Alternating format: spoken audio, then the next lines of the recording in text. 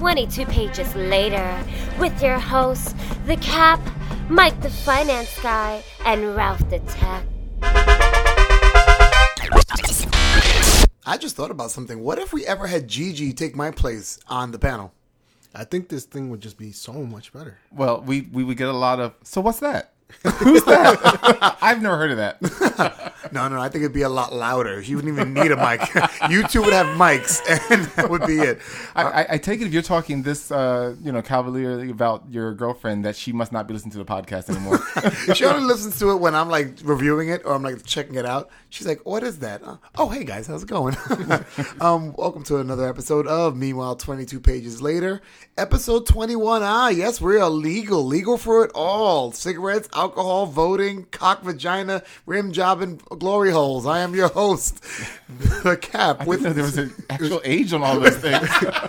Is that like the description of your childhood right there? Wow, I'll punch you in the face right now. I'm sorry. Where's the pervert bell for any of those things? It should be on loop. There you go.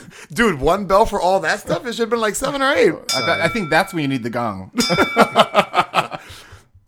Is the gong even there? Oh, the gong is right here. Nope. Yeah, I guess it's not. Fail. Epic fail on that And on gong. that note, let me introduce my other host, Mike the Finance Guy, MFG, You yippee skippy. and Ralph the Tech, RT Square. You feeling lucky, punk? Well, are you? Feeling lucky? We haven't been lucky. We've been listening to him try and do that impression all day. And then him saying it's John Wayne. We had a conversation before the podcast, and we were talking about Rocky and Sylvester Stallone. We brought up Tommy Morrison, who was the great grandson of the grandson of John Wayne, and Ralph had made the mistake of mistaking John Wayne for Clint Eastwood. No. You see what happens is that Dirty Harry was just in my head, you know? Why is it when you say Dirty Harry, it sounds like dirty in a different way? I don't know, Cap. It went from Dirty Harry to Chester the Molester.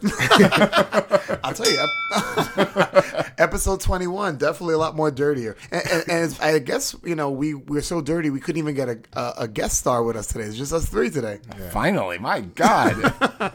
These people crowding around our microphones. The company that wouldn't leave. Kev, Joe, Troy, I am kidding. Because I'll be getting... I'm not. Oh, man. Nah, it's always good to have those guys. Right. Yeah, man. I mean, it's good to have guests, and it's always good to kind of get back to our roots. And 21 episodes, I'm telling you, it flies by fast. It does.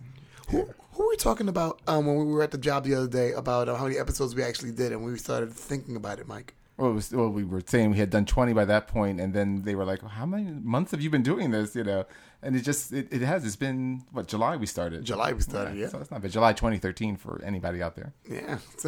And now we actually have more things to say instead of just saying, okay, and that's the show for today. Exactly. Yeah, so, all right, let's get right to it. Let's not even waste time. Episode 21, we know what we're going to do, and what we're going to do is go to the quick news. Mike, take it away.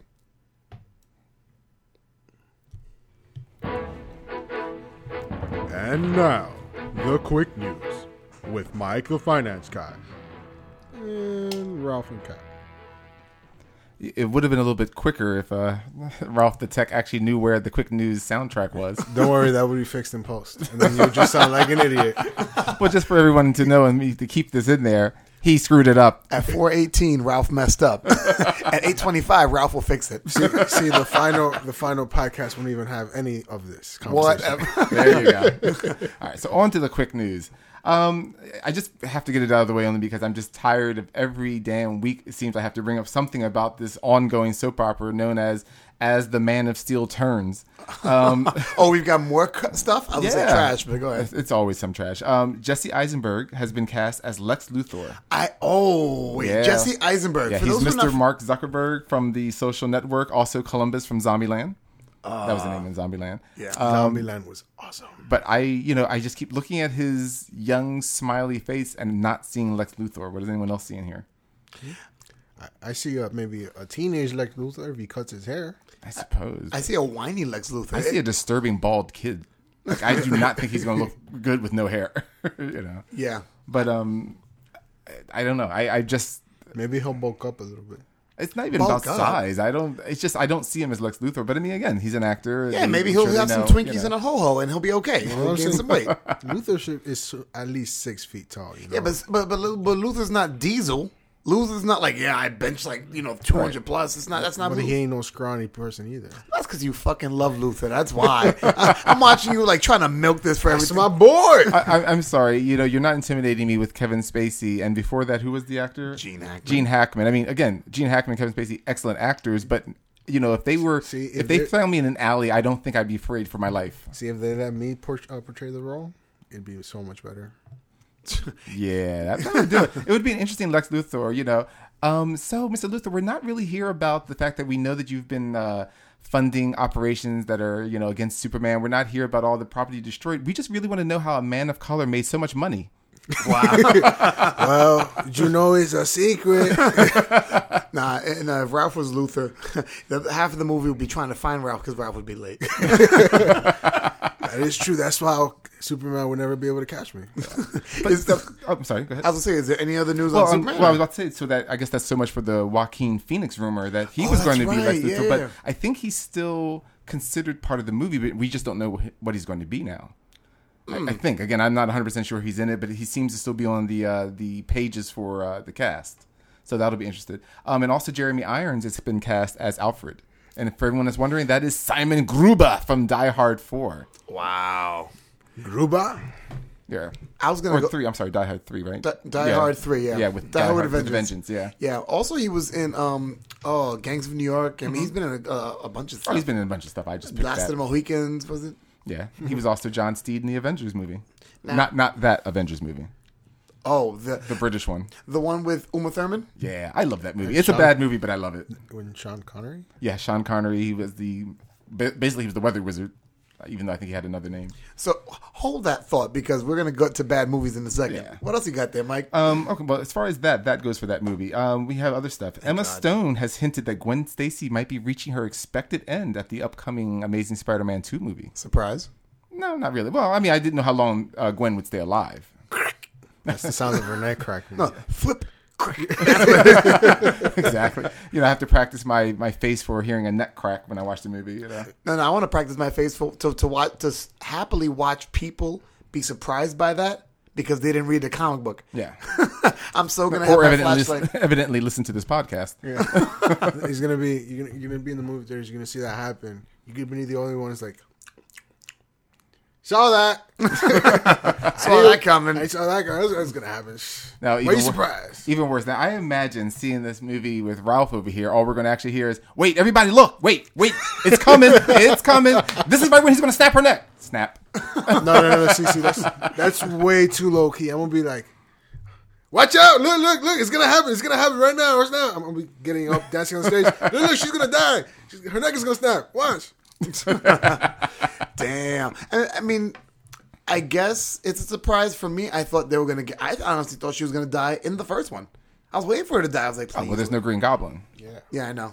But, they messed up every other origin. So I was Oh, of course. I mean, it's not like they had to, but I would figure, if nothing else, if you're going to kill Gwen Stacy, you're definitely going to have the Green Goblin do it. That, I think they could not withstand the uproar from the fanboys.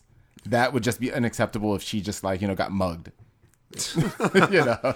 Or something like that. Why did I not save her? Why? I was too late. Uncle Ben, now her. She choked on an M&M. Poor Gwen. Well, I mean, once you take that role, you know what it's going to be. You're not going to last very long. Right. Yeah. I mean, Emma Thompson's not struggling for a role. It's not like she's some, just basically barely attractive girl with chubby cheeks like, oh, I'm sorry, Kristen. Wow. I'm sorry, how many more movies has she done since her Spider-Man phase? Oh, Kristen Dunst. I can't even remember anything else. Was she in Black Swan? No. I don't think so. I haven't seen it. So No. That was a mop. Wow. Where's the boom? I don't know. He's busy reading his phone over there. What kind of tech we got over here? I'm sorry. Alrighty, so on to more news. Quit your flirting. Go ahead. Keep with the news. All right. New Fantastic Four #1 will be released in February, and they have new costumes in red and black. What is up, and what do you think? I you know what? I was going to say I hate it. I'm going to say I want to give it a try. What do you think, Ralph? I think it looks good. It looks badass, man. I mean, come on. That's the thing. It looks badass. They're not badass. They're the Fantastic Four, and also the red and black. They look like Deadpool groupies. They really do. I mean, because it's the exact red and black of Deadpool for the most part. No. See, Deadpool's red is a little more kind of burgundy kind of red. Oh yeah. Their red is a little more bright. Sunshine orange red. Yeah, but it's kind of like taking the Full House crew and then having a mom coming in and her being like a stripper. We're gonna make Full House more edgy. It just doesn't fit. That's what I'm saying. And it's not. But saying, I want to give it a try. Yeah, I mean, who knows what the story will be like? I'm not a huge Fantastic Four story fan, but it is just odd because the color choice is to make them edgy, and it's like, well, they're not edgy. That's just not what they are. So it'll be interesting. I mean, especially how edgy are you going to be when you have 2 kids? Or it could just be that the printer ran out of all the blue. That could be it too. So they're like, what happened to all the blue? Well, the printer's jammed and there's no ink, so we just had to print it all in red. Right. Well, wasn't that the Hulk mistake? How he ended up green or something like that? Yeah. Yeah. So you never know, but I just think it's funny, and also you have to see. It's one of the pictures for the of the cover of them in the costume, and it's the way Thing is standing, and I don't know what. Definitely he has the 4 on the side of his trunks, but there's some other image that's on his trunks, and it really looks like the silhouette of like genitalia that's been highlighted in white. It's a really weird image. I don't know what's up with that. I'm gonna check you have that. to take a look at that. And one. matter of fact, is it on the Meanwhile 22 pages later? Facebook page. On the Facebook page? Yes, Yeah, so everything is on the Meanwhile 22 pages later Facebook page that you should be looking into and liking it. Please like it. So right above his crotch, there is a circular design. It's there. like a circular black silhouette with a white spot, and then off to the side, I guess, is where the 4 symbol would be, and it just looks like a big old schlong. Yep. So it's like It does. Holy shit! So That's why it's not my imagination. It looks like a schlong. it looks like his genitals are laying gracefully on his thigh. Yeah, I guess so. So Ben Grimm has a Well, long he black. hangs to the left.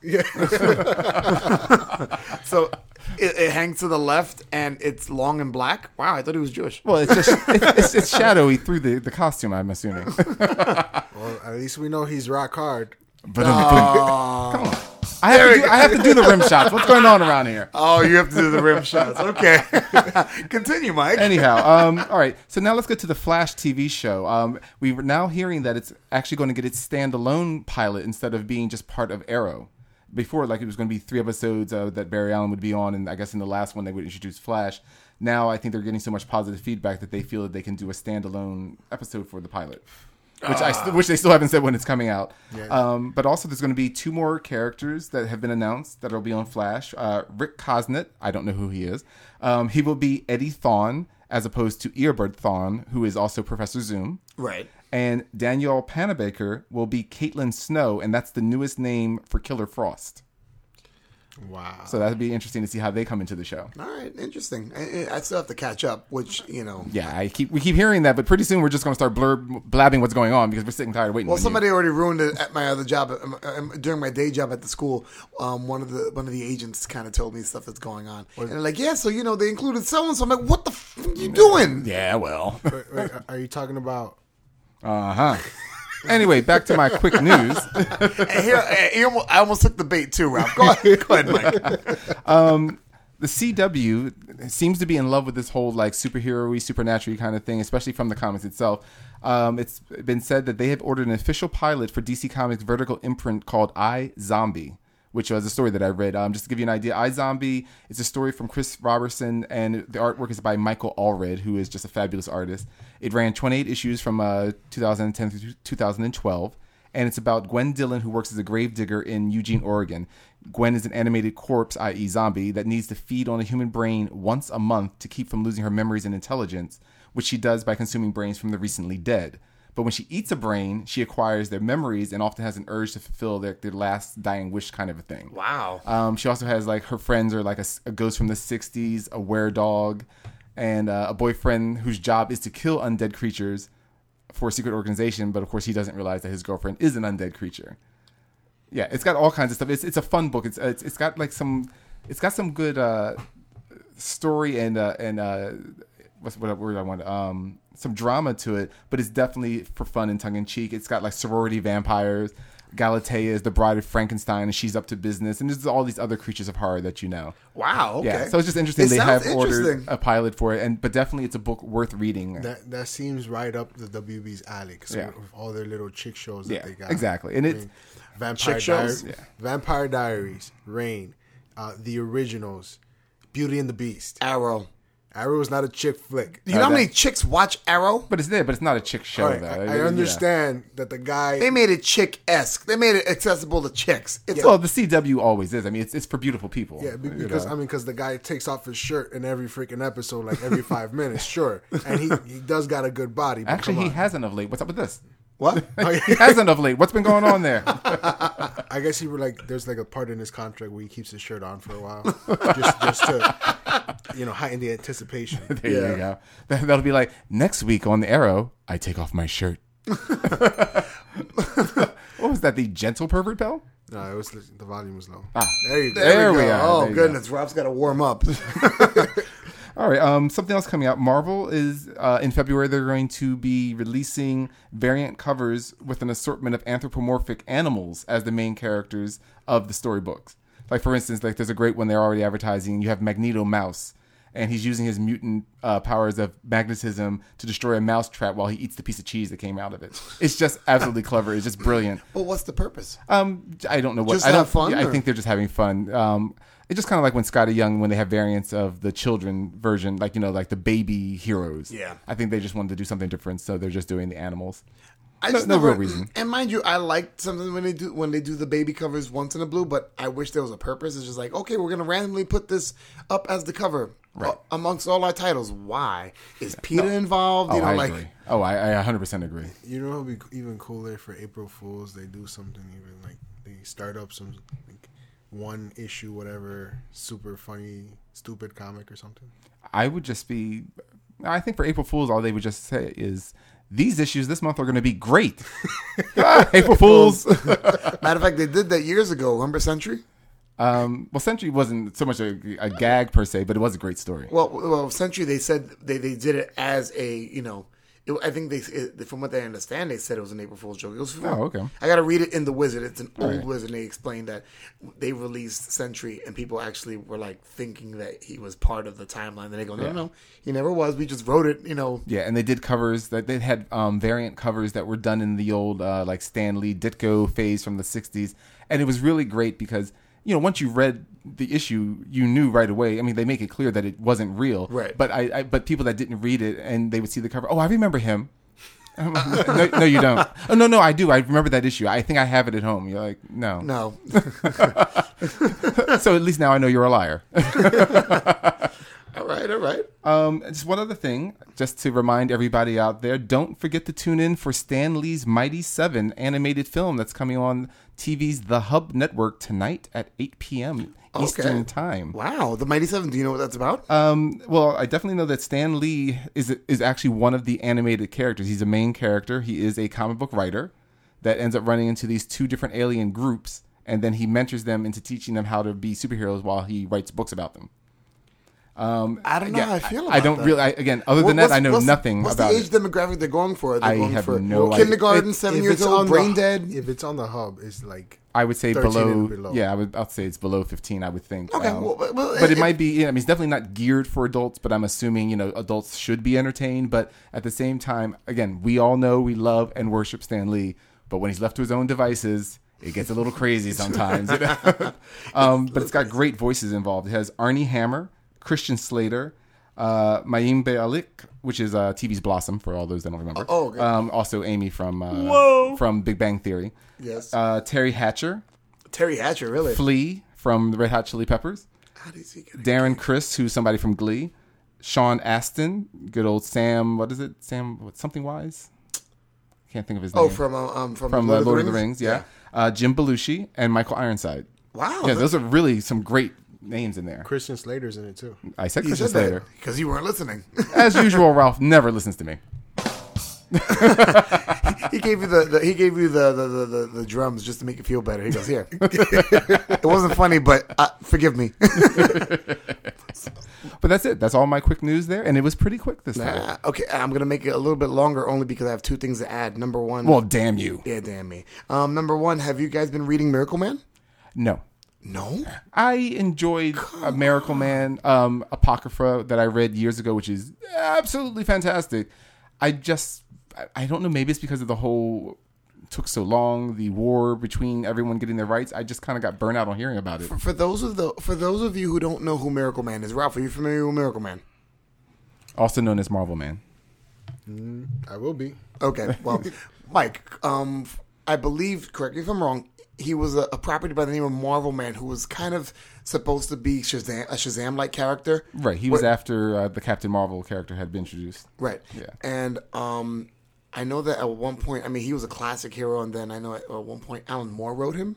Yep. Yeah, well, that's the whole thing. Alan Moore somehow claims to have gotten the rights to Miracle Man, and that's where all this whole thing has fallen apart over the years of anybody being able to actually publish it. Neil Gaiman also drew. Yeah, Neil Gaiman, I think, did some of the Apocrypha, which is, you have to read that storyline. It's amazing. Well, basically, if you read the old Marvel Man stories, I mean, they're no big whoop. They're like, typical 1950 cartoon superhero characters. But when you read Neil Gaiman and Alan Moore, holy fuck! Yeah, they up it. They take the child out of the story. I mean, it's definitely written for mature audiences by that point, and not because it's sexual, but it's just between concepts and some of the violence, for instance, that goes on. It's definitely not made for kids. Yeah.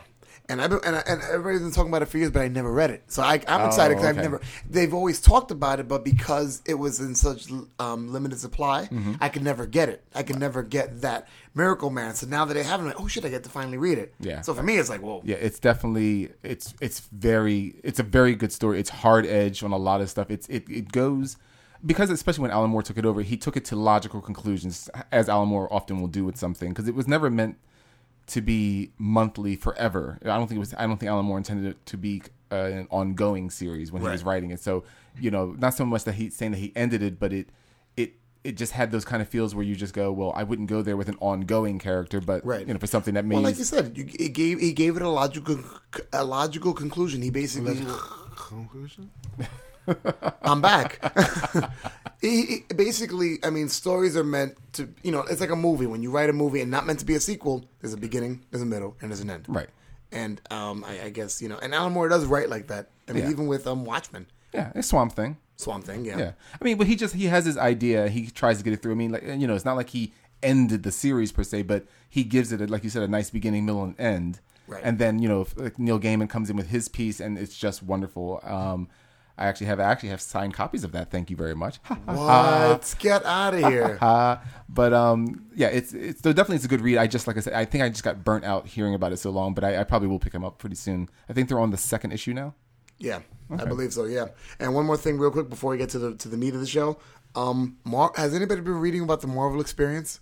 The Marvel Experience? Yeah, I heard about that. What is traveling set up around the U.S. They set up. And you see like things in the different Marvel universes. So. Basically, it's like a circus type atmosphere where they set up a spot, whether in a stadium or in a large plot of land, and they hook up the entire area to be the Marvel Experience. You're inside of S.H.I.E.L.D. There's Spider-Man there. It's like an amusement park, but you're experiencing the whole Marvel world. No, I haven't. I hadn't heard of that. I mean, I think I heard someone say something about paying people to dress up like superheroes in some kind of a thing. I guess that's what they were talking about, but I hadn't heard more. I believe it kicks off in July in Las Vegas. And who goes to Las Vegas? What about New York? New York, it comes, I believe, in August to the Barclays Center. Wow. How much money is that you're going to treat me and Ralph to? Yeah, you're treating me. I'll be honest with you. I don't know what the cost is, but I know that it's supposed to be really cool. And when I heard about it, I was like, oh my goodness, we haven't talked about it in the quick news. See the Marvel Experience right there. Ralph just pulled it up on the laptop. And for you out there in the podcast world, that meant nothing.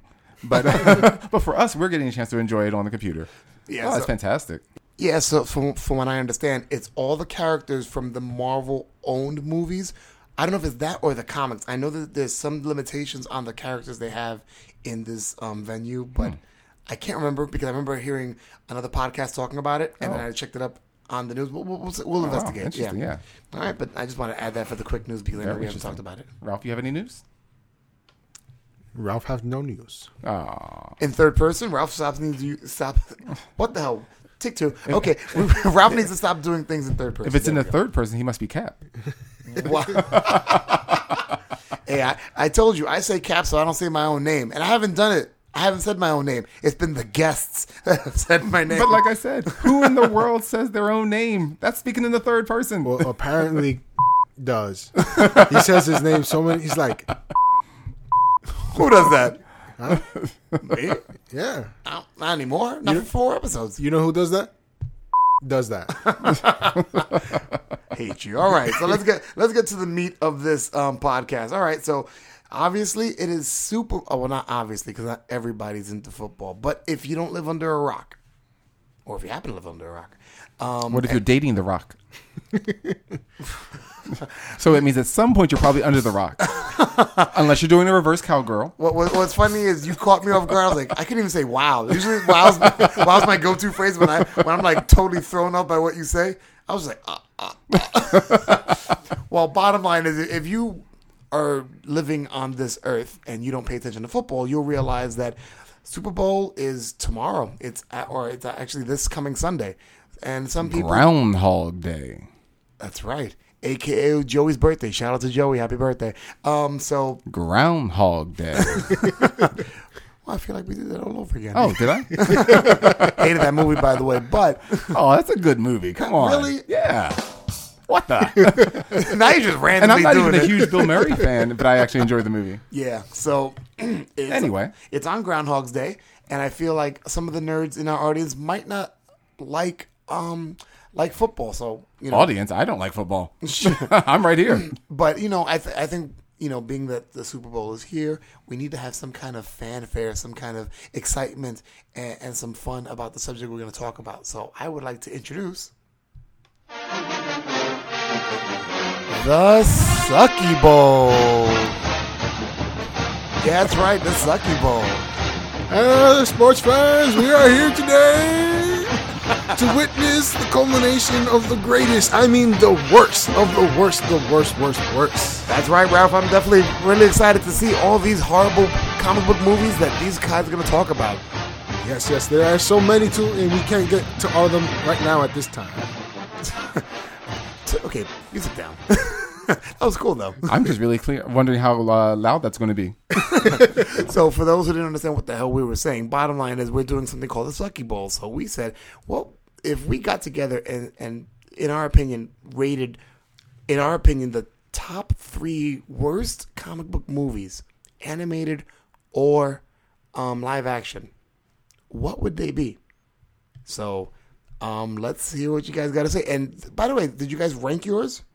Like from 3 to 1 or?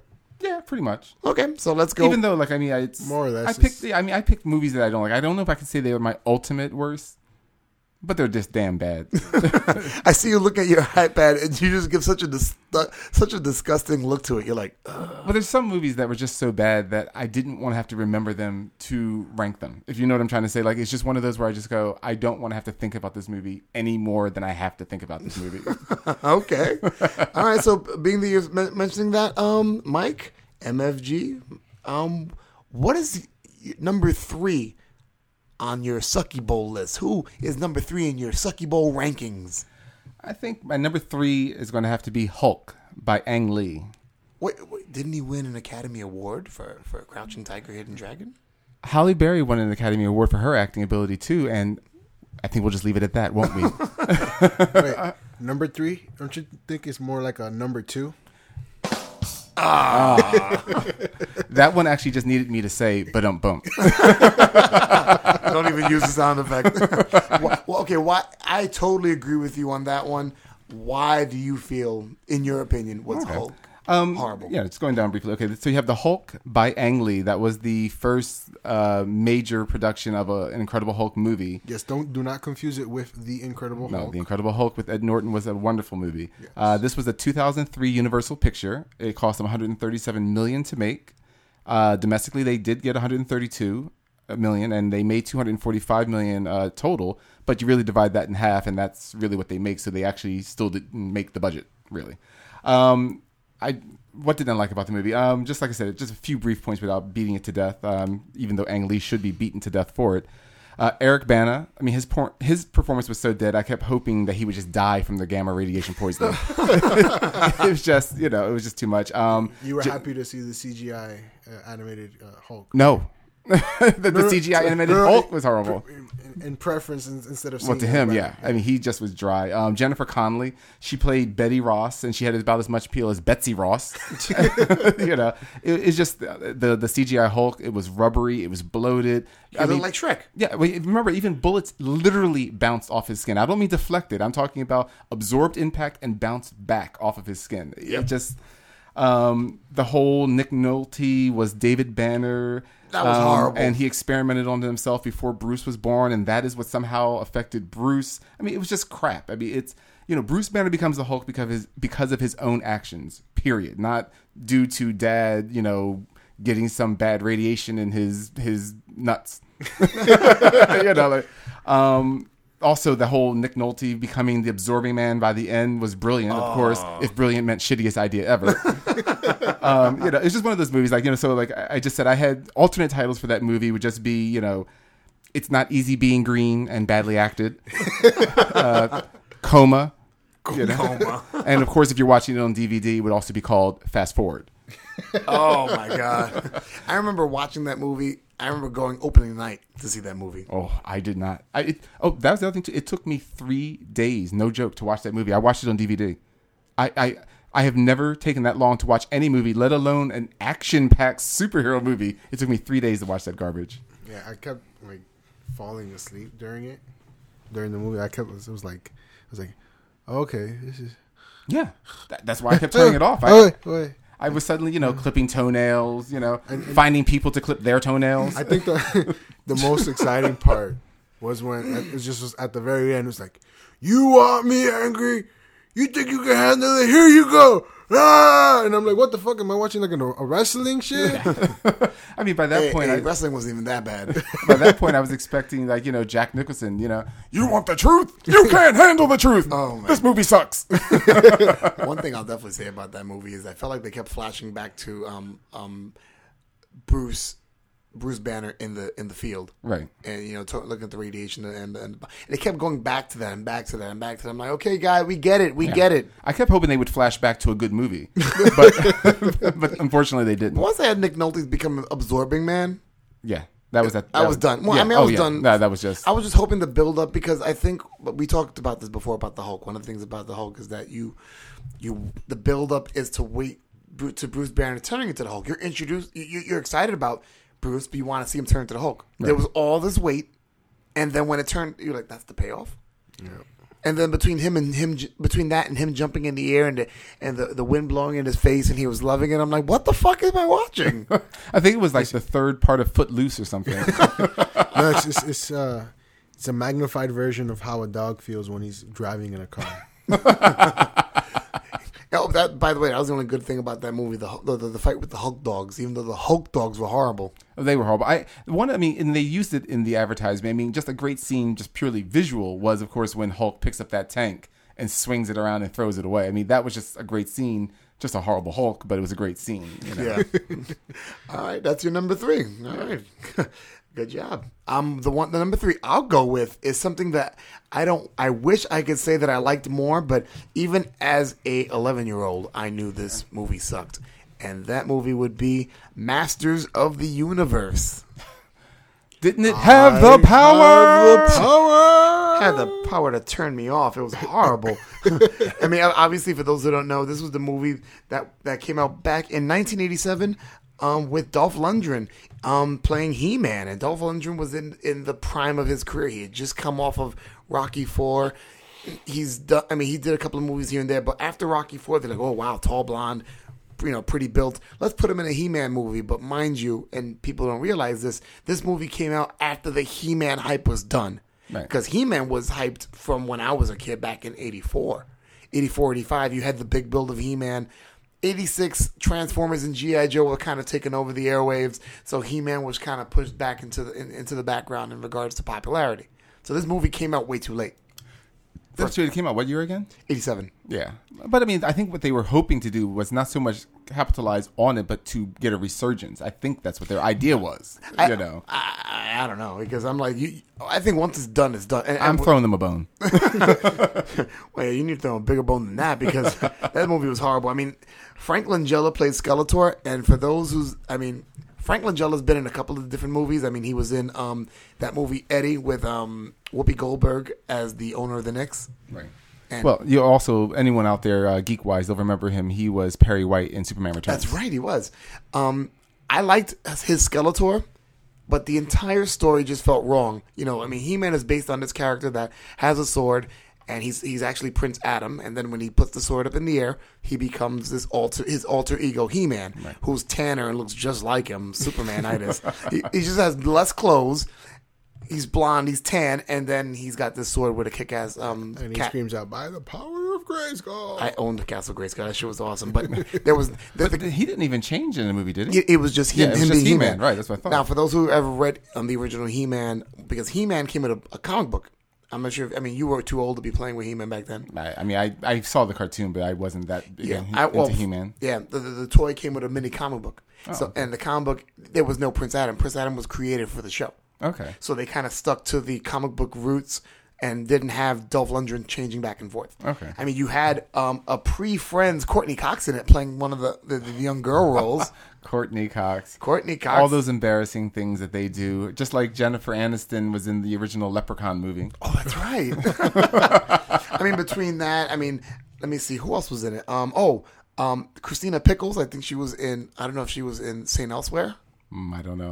Well, she played the sorceress. And my thing is, the sorceress should look like sorceress should look like a MILF. The sorceress should look like a hot older woman in her 40s, nice curvy body, never been married, can give somebody a head every once in a while. That's what the sorceress should look like. Not some Is that why they visit Castle Grayskull? That's why I would visit Castle Grayskull. Castle Grayskull's scary as fuck. If you told me a hot woman was in there, I'm like, I'm going in. My friend is Orko, the guy with a scarf around his mouth, and I can't see his face, and my cat is a fucking bitch. I'm going into Castle Grayskull. But all in all, the movie just didn't follow the comic, the storyline one bit. It was corny. It was campy. It was a little too dark for a certain age demographic. Right. They replaced Orko for an elf-like character who was kind of. Also, it had no real special effects to speak of. Yeah, like they just kind of hung around Earth, trying to get back home, right, or something like that. Yeah, because they had the cosmic key, right? And He-Man exhibited no real powers. I mean, I remember like him trying to force open a door was giving him trouble, and he shot with a gun. He was shooting people. Thank you for reminding me. That's right. He did have a gun. It was just a really bad interpretation of He-Man. It just really disappointed me. That's my number 3. I've had worse, but that's my number 3. What were we gonna say, Ralph? Because you're like, Well, I'm sure you've had worse. Wow. I need my own soundboard. Ralph, what's your number 3 movie? My number 3 is a movie that should not be ever remembered through the ages. All right, so then on to my number 2. It is Elektra. Oh. A bad movie, but a beautiful actress. Yes, Jennifer Garner is amazing. Yeah. Well, she's a naturally beautiful woman. And now she's amazingly married. So, hey, never stopped me before. Yeah, I'm keeping you away from Gigi. She says my voice really well. Hey, Gigi, come over here. I like Dragonberry too. Well, never mind. Yeah, I'll ask you after the show. Go ahead. So yeah, Elektra, made in 2005, right after the amazing Daredevil movie. Silence. I was waiting for Cap has it's a copy of we know Cap has a copy. We know it.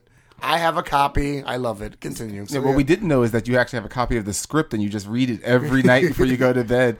This was so good. So this movie, I don't know, just even from beginning to end, because like it's supposed to take place right after Daredevil, and they don't do a good job of explaining how she got back to life. Yes, we understand that. Or was it the blind guy? What's his name? Stick brings her back to life. Sure, that's a great way to explain it. But then, where does he get her body? How does the body come to her? They never really explain that, right? They really didn't do a great job of explaining it in the comic books either. Just the FYI, when they brought her back to life. And then, now she's a freaking killer for hire who has a soft spot for a young girl. I'm like, what the fuck? Wow, that sounds like a French film. A killer for hire who has a soft spot for a young girl. Oh, that would be Le Professional with Jean Reno. That's right. That's right. And a young Natalie Portman. Yeah. Oh, wow. I had forgotten that was her in That's there. right. Jeez. But not even the action sequences were worth watching. And it's like you got that one guy whose tattoos come to life. Well, I was about to say, the villains as ideas, and even some of their CGI wasn't that bad. Yeah.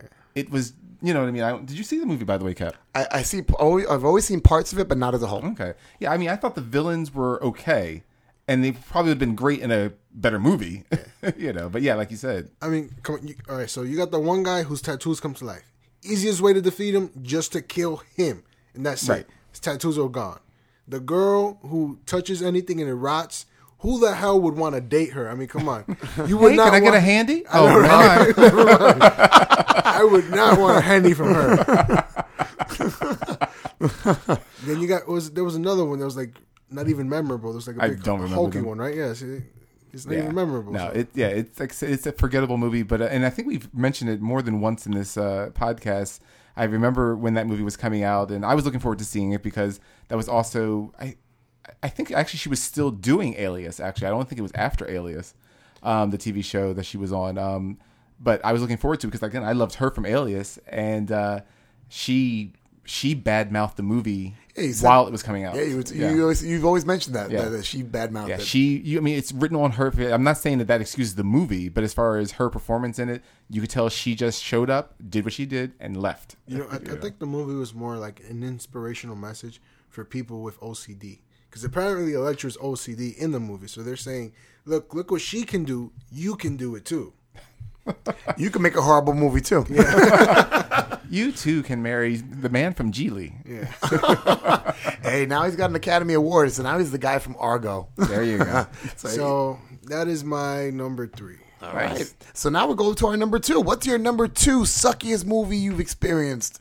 Mr. My MFG? number 2 movie is, and I talk about movies I didn't want to think about to review in the first place. This was definitely one of them, but I still did it anyhow. My number 2 is Ghost Rider: Spirit of Vengeance. And I was going to use that as my number 2. It truly is number 2. You mean Nicolas Cage on an acid trip? Yeah, that's it's a bad movie. This is the 2012 sequel to the Ghost Rider movie, which was also bad. This is by Columbia Pictures. They spent $57 million as the budget. They got $52 million back domestically and made $133 million total. But again, divide that in two, and you realize you didn't make that much. If you see the movie, you realize that of that $57 million in the budget, evidently Nicolas Cage got $56.5 million of it, because it's horrible acting. The script is not even worth deciphering. And Nicolas Cage, like Ralph was saying, is like he's on acid. He's like he's coked out. I mean, some of the scenes he does, I guess he's supposed to be inspired and showing you that he's going a little crazy living as Ghost Rider, but he just came off like Nicolas Cage on a bender or something like that. It was just really bad. And waste of screen time for Idris Elba and Christopher Lambert from the Highlander days. I mean, it was just a waste of their time being in that. There shall only be one. Yeah, and it looks like a straight-to-video direction, editing, and scenery. It looks like if you've ever seen like one of those many multi-sequeled werewolf movies. I can't even think of what they're called. But like by the time you get to the 5th or 6th sequel, that's straight-to-video, and it looks like it's Teen Wolf. No. The London werewolves in London. Well, those, and there's some other ones I can't think of. The Howling. The Howling. Howling. 'Cause I think The Howling has wow. like 7 or 8 sequels so far. Where it looks like it's shot in Romania. Yeah, that's exactly what this looks like. The main adversary in the movie is Blackout. It made no sense. I still don't get what they were trying to tell me about his character, because there's nothing like in the comics or anything. Right. In this movie, though, we get that Ghost Rider is confirmed to be a corrupted form of a spirit of justice. So, like Zarathos, the being that he becomes when he becomes Ghost Rider, we learn was actually an angel. So, but he got corrupted in the hell, and that's kind of the penance that he's paying. Don't try and make sense out of it. It doesn't make sense. And at the end of the movie, you just get the Ghost Rider riding off into the sunset, burning with angelic blue flame. It's just bad. The only upside was that the CGI for the Ghost Rider actually was a little bit nicer. It was a little bit darker. for the Ghost Rider itself. Those scenes with Blackout were like a little disorienting. Yeah. Because you don't realize that he's blacking out the area around them. Right. So like the people that he attacks, you see them looking around like, what the hell? But they don't do a good job of portraying, I can't see shit. And does he normally rot things? Is that? Yeah. Oh, is that? Because again, I don't know. That's during the Danny Ketch phase, and I don't know Danny Ketch's. I love Danny Ketch's run of Ghost Rider because Mark. I don't. Sorry, I don't want to mistake the artist because his name is Teixeira.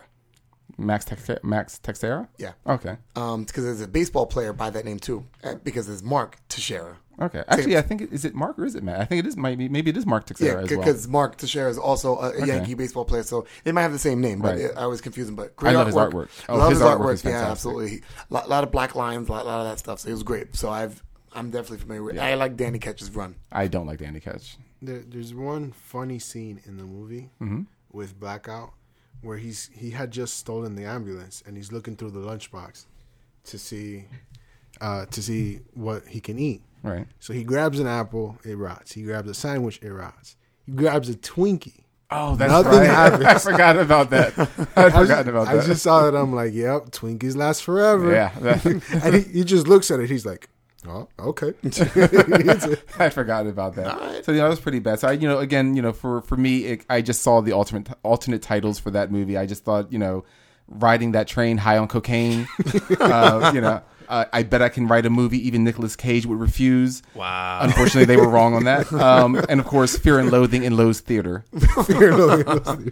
All right. And what's funny is because before the podcast, we usually discuss like the movies we're picking, and that was actually on my short list. I was like, okay, if there's a movie I'm not sure about, I'm going to go to that. Right.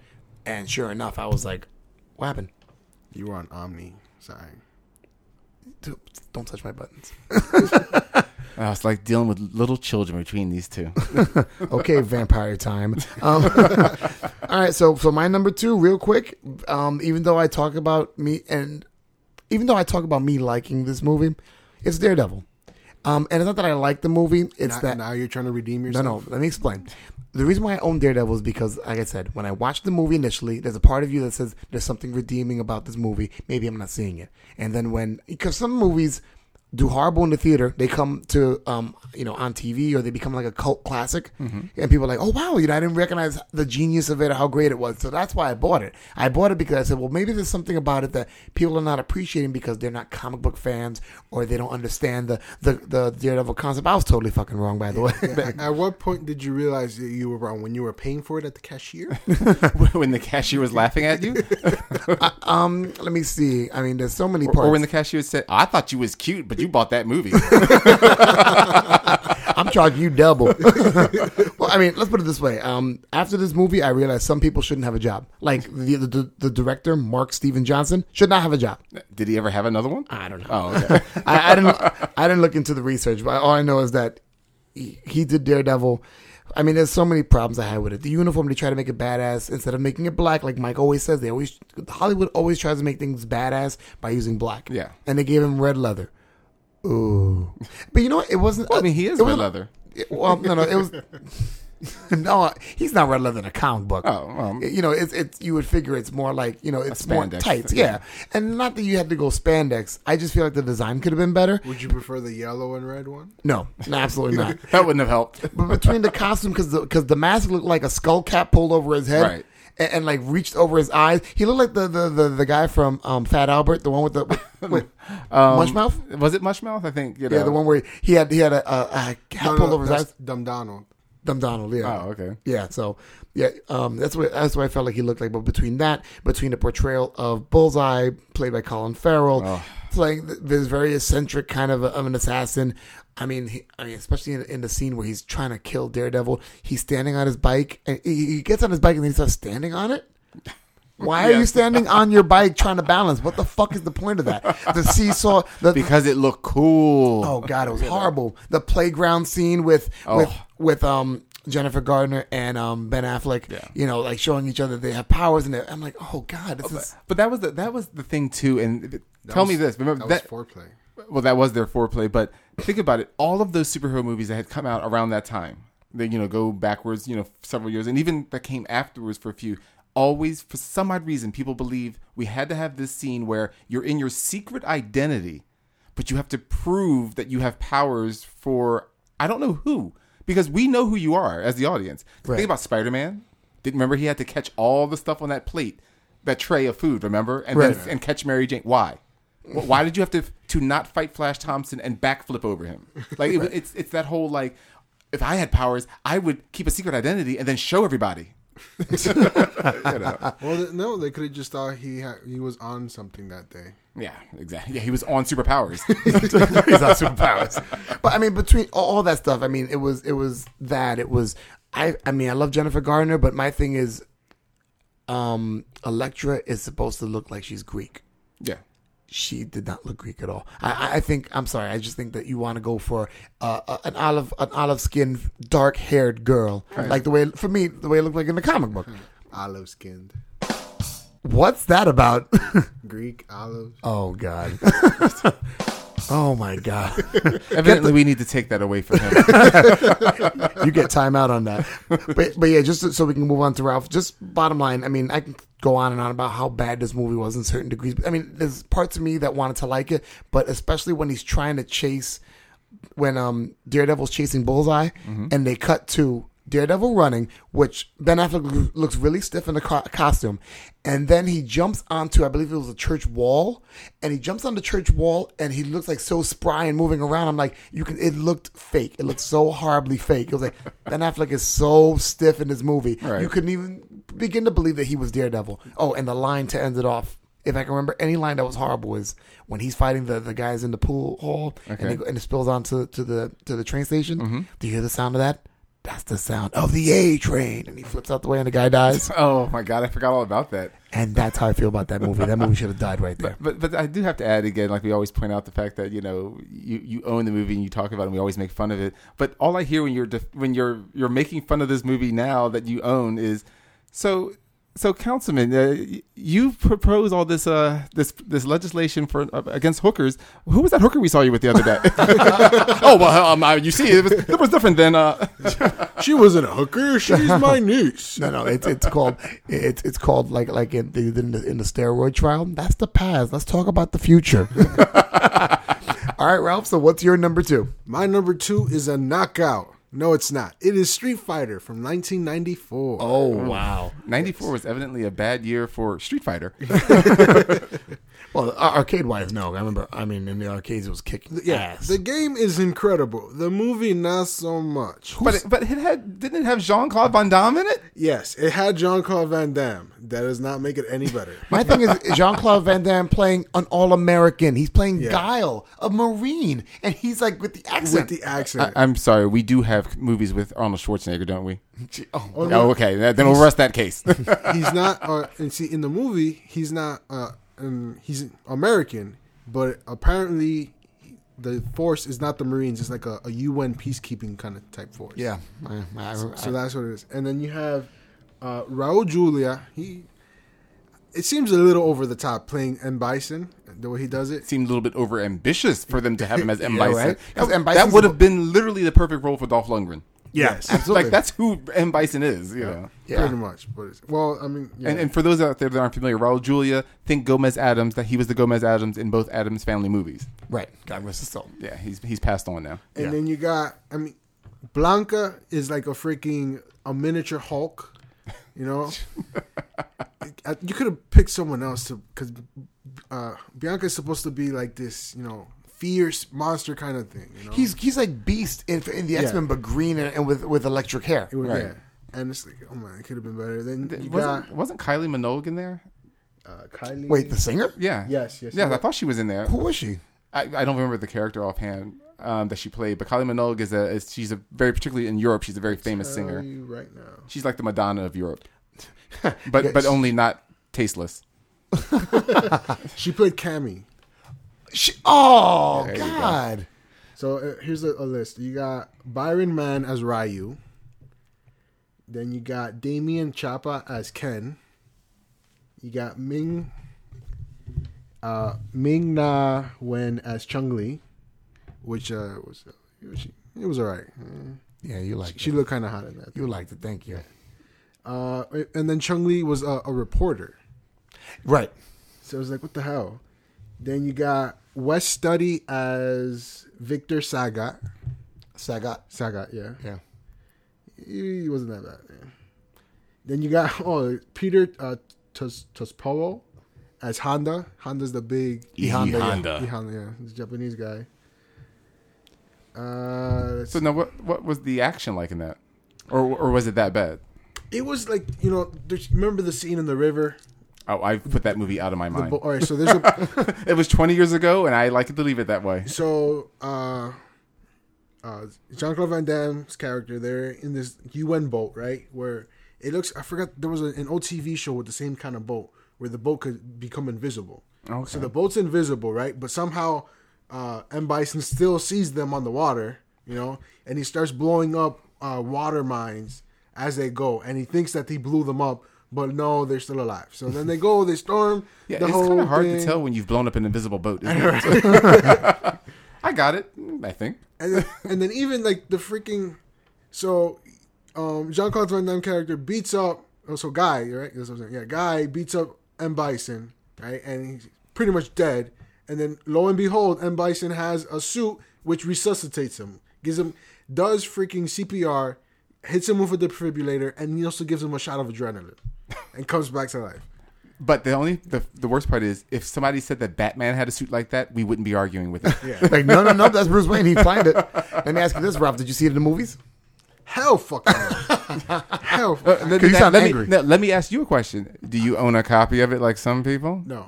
I don't even think I was old enough to go see it in the movies. Ralph at the doesn't time. know anything. He's a pirate, remember? Ah, that's right. Arr. All right. So that's your number 2. So now let's get to the number 1 horrible comic book fantasy science fiction movie, in our opinion, for the Sucky Bowl. It is the shit of the shit.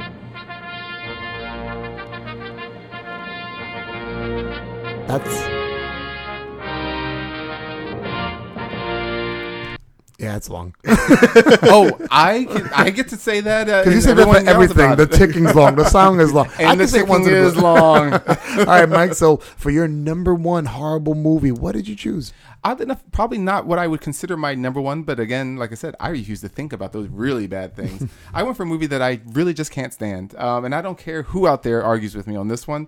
I picked Superman Returns. right. You mean Yeah. Super Stalker Yeah. Returns? It's the Superman movie that relaunched the series and then ended it all in one movie. Yep. Back in 2006, Warner Brothers Entertainment. They've spent $270 million on a budget. They domestically made $200 million, and total made $391. So they really missed their budget on that one. Yeah.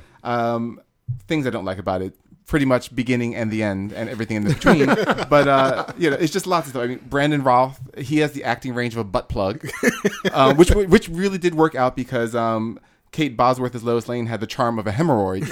So it really worked out that way. Just this stuff that was ridiculous. The fact that he left his 80-year-old mom for 5 years to go basically look at rocks.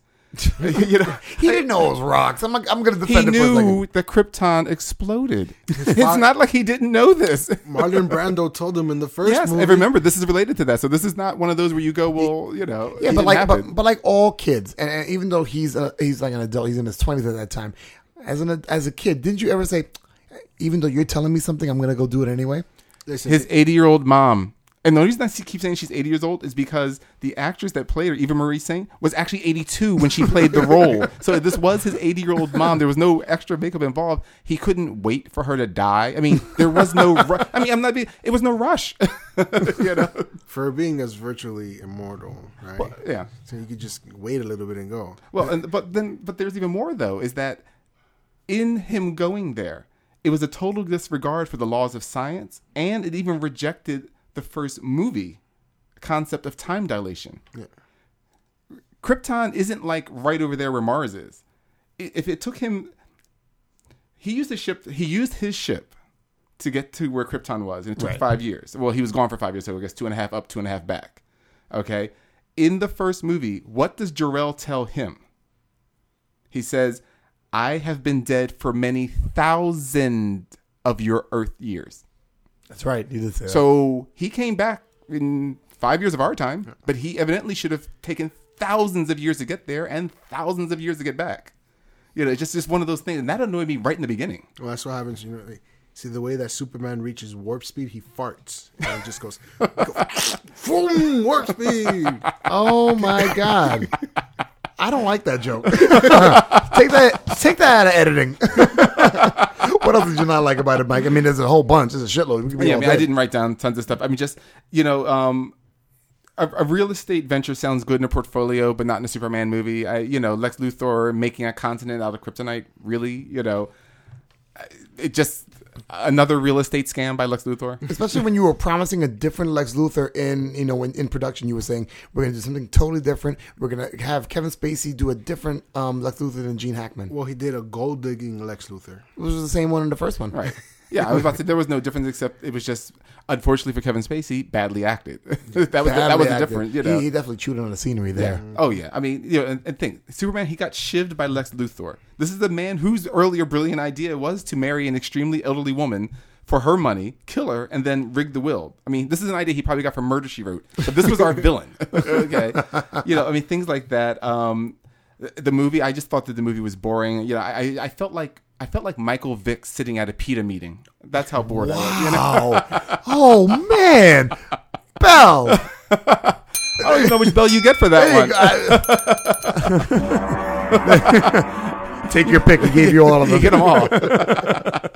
But those are my problems with the movie. And so once again, I just had my alternate titles to help me get through it. I just thought Stalker in a red cape, of course, would be one. To go for the comic book lines, I thought Cyclops' girlfriend Lois Lane. That would have been really good.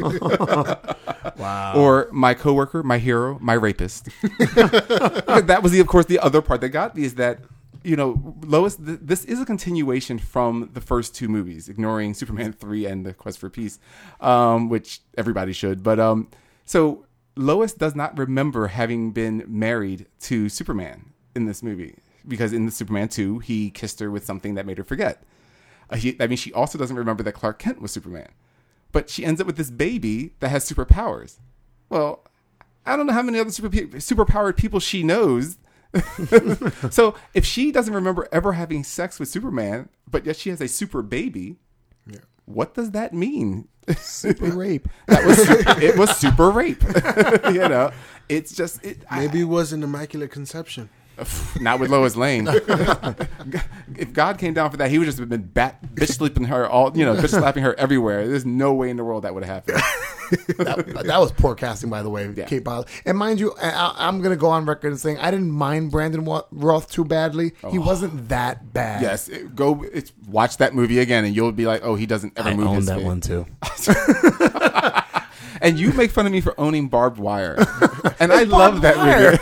But it's so much fun. And that actually is considered a superhero movie because it is from a comic. But I do love Barbed Wire. Pamela Anderson was wonderful in that, even though I recommend it with tongue-in-cheek because it is bad. Yeah. It is bad. All right. But yeah, so I mean, I just felt like it was miscast also, so I agree with you. Yeah, it's pretty bad. It's funny, you're like, I don't even gotta go to detail, it just sucked. It just did. Just beginning to end. All right. My number 2 is another DC movie. Number one. I'm sorry, my number 1. You got to catch up. You know why? Because I feel like it should have been a number 2. That's what it should have been. Well, he's from Puerto Rico, everybody. He counts just as slowly as they recommend. Wow. Okay. My number 1 movie, it was probably number 1 in your hearts too, is that clusterfuck of a movie by Joel Schumacher, Batman and Robin. Woo-hoo. 1997, when they decided that we're not going to... Because if you notice, the first 2 Burton movies, obviously, were really Burton. One was, number 1, which Mike loves. Number 1 was really Burton. Number 2 was super Burton. I mean, the way he changed the penguin and made him like half penguin. It was very penguin-y. Just dumb as hell. But then number 3, when Joel Schumacher took over, they kept some gothic looking elements of it. Mm-hmm. I guess then they said number 4, Schumacher go all the way with it. So Schumacher is known he's been on record to say that he was going campy with it. He was going real campy with this movie, and all I'll say is that he hit the mark. He hit the mark. Is this the one with the nipples? It's the bat nipples. The bat nipples and the bat skates and Alicia Silverstone as Batgirl. chunky Batgirl. Oh, now that is reserved only for chunky Eva Mendes. No. Alicia Silverstone, dude, they had to redo the mask because she was so chunky. Her big fat face. Yeah, her fat face. She had felt Her crooked mouth. and it's true. They had done all the masks, and they were going to give her like a Batman-esque mask, and she felt her face was too fat, so they designed a little like mask like But Robin. she did have it on briefly. Remember when they were on their? She's on the motorcycle that has the snow blades on it. Yeah. She's actually wearing the Batgirl mask. Yeah. Yeah, she's wearing the whole head thing. And then it was just I think she rips it off, or in the next frame she just didn't have it on. And I'm like, She was wearing it like a helmet. yeah, you know. Oh God! So she well. takes it off, and then you see just the mask. I mean, and Mike's gone on record to talk about Uma Thurman being good, but I mean, the rest of it was campy. See, Uma knew what it was. Right. Uma owned it and said, "Fuck it, this is gonna be a campy movie. I'm gonna own it." But and we had an argument a couple of weeks ago about this. George Clooney was a horrible Batman. Troy, I don't care what the fuck you say. I dare you to challenge me on this. George Clooney was a horrible Batman. I was about to say, what argument? I always say he was a horrible Batman, but the best part is George Clooney is on record as saying that he was a horrible Batman. He says, I killed the Batman. You know? I mean, there's no argument, even if you happen to like him, if the actor himself is telling you he sucked. You know? Yeah, I mean, to quote Joey says, "I was just waiting for him to say stat, quicken the scalpel," because he was so coming off of ER. Right. Between Bane looking like a cartoon character, Bane was horrible. looking super skinny, and all of a sudden, like he would get the venom juice, and he'd get these like rubbery muscles. Yeah, it almost looked like they painted the muscle and veins on like pantyhose. Yeah. And inflated them. It was this weird scene. Wait, but are you guys forgetting about the elephant in the room? Where there was an elephant in the room? Or are you talking about Schwarzenegger? Everybody, chill. So I mean, such a miscast. Even Schwarzenegger was bad, and he's always bad.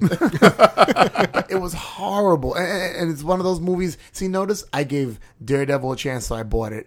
I tried to give Superman a chance. 'Cause I hadn't seen it in theaters, and it's back before I knew how to get things and Netflix and all that stuff. Now it's like I wouldn't even buy that if you fucking paid me. So what you're trying to tell me is you own it on Laserdisc. On Laserdisc, wow, He has it on Betamax. Betamax. He went back in time and made them put that on Betamax and made Betamax fail.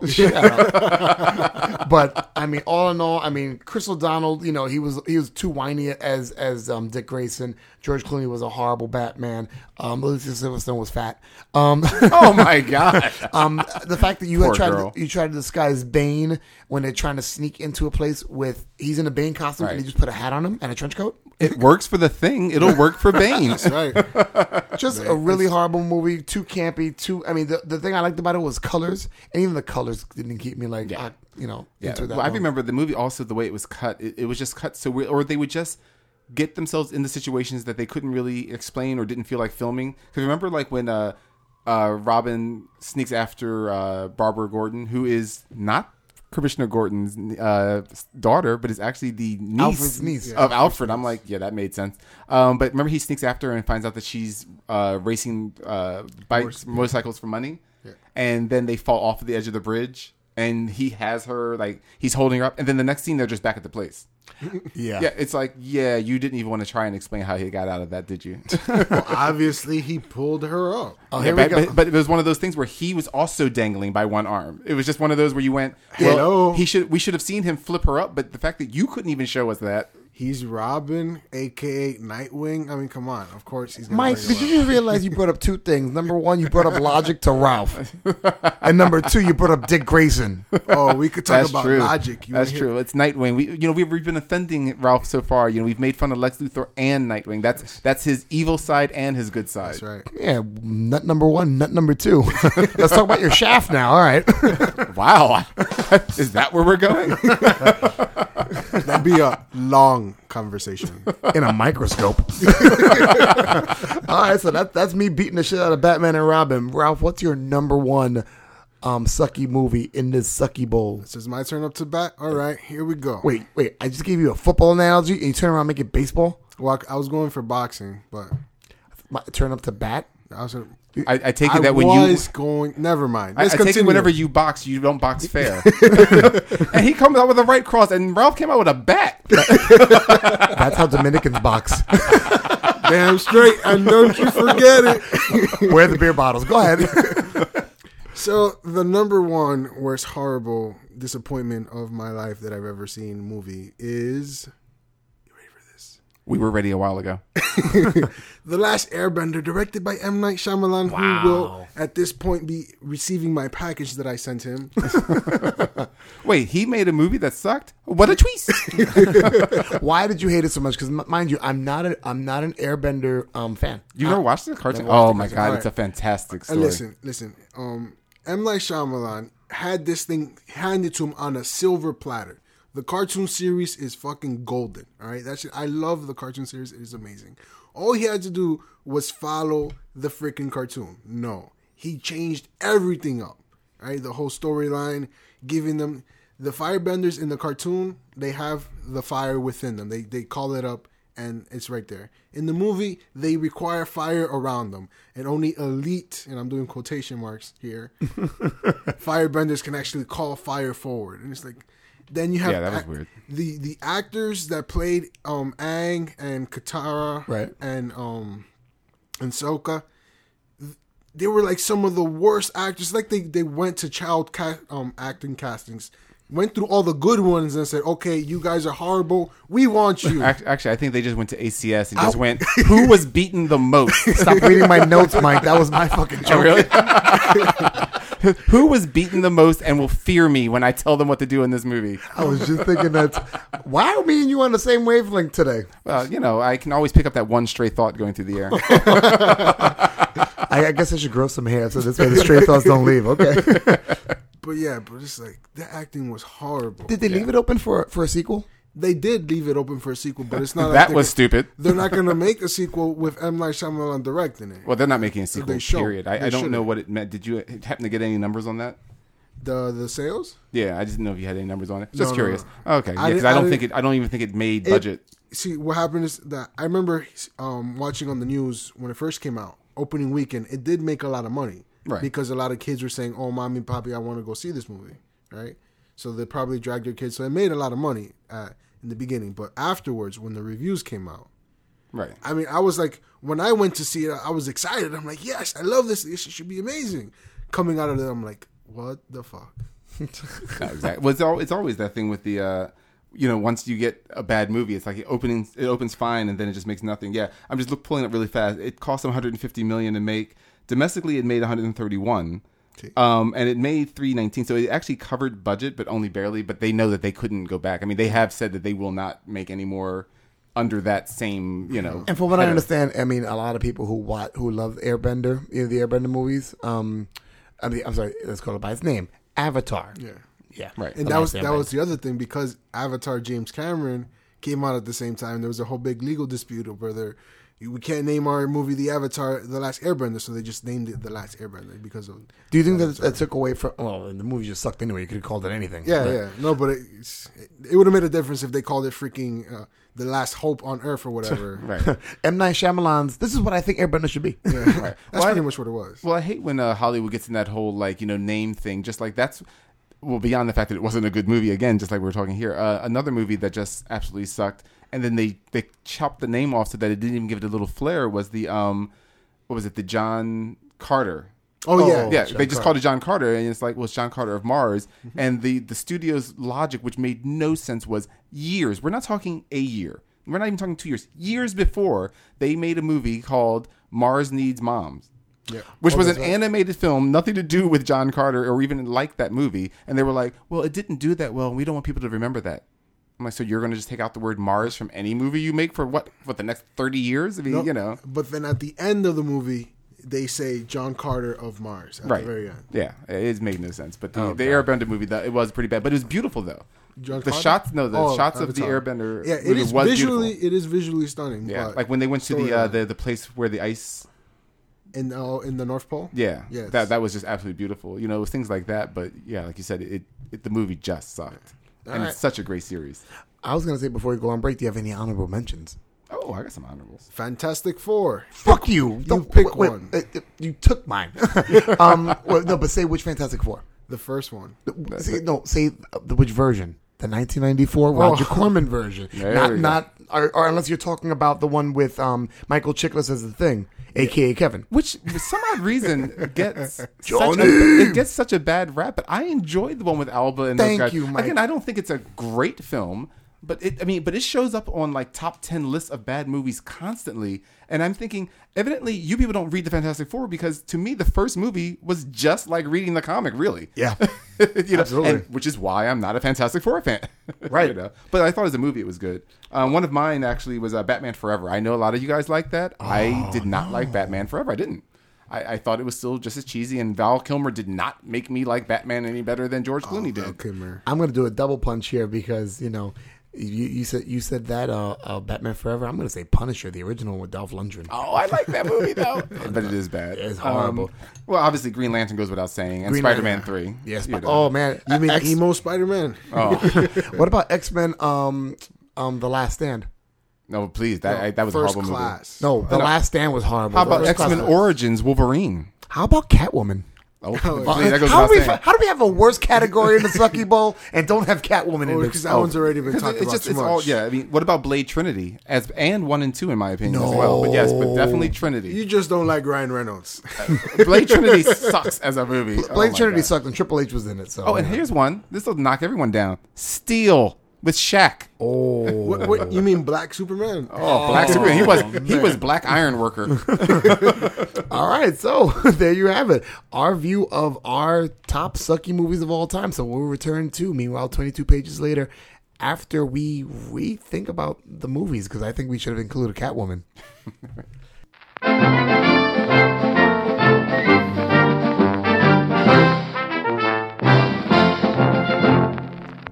Welcome. Listen to all of you wonderful people out there. You're ready for another thrilling debate. This time we have coming up for debating, we have the Cap. Yeah. And we have Ralph the Tech. There shall only be one. There shall only be one, but there's only one of me too. And that's all that's really important. That's all we can stand. Well, I can already see who might be losing. I got my one win under my belt. I'm good. It's going to his head, and that's why I got to take him down. Oh, please, because you freaking ran away from the last debate. Go ahead, moderator. We don't need any winds going to your head. A giant pulsating mind is a terrible thing to waste. All right, so today's debate question, we have the question of, do superhero teams need non-superpowered members? So, like for every Superman, we get a Wildcat. The question is, what's good about this or what isn't? So going for we don't need these damn losers hanging around, just eating the food, probably sniffing the jock straps when they're gone on real missions. That's Ralph going to tell us about that. And for the side that says we need these people like I don't even know what, just like itch cream. And sorry, Gigi, I just wanted to mention that. We're going to have the Cap tell us about that. We're going to tell us about how much he needs them. So, gentlemen, who wants to open up and start this off? I'll defer to Ralph. All right, fine. So, main reason we don't need these little wimpy guys hanging around. Perfect example. Was it Wendy and Marvin and their little monkey too? They had a dog. Oh, dog. My bad. Sorry.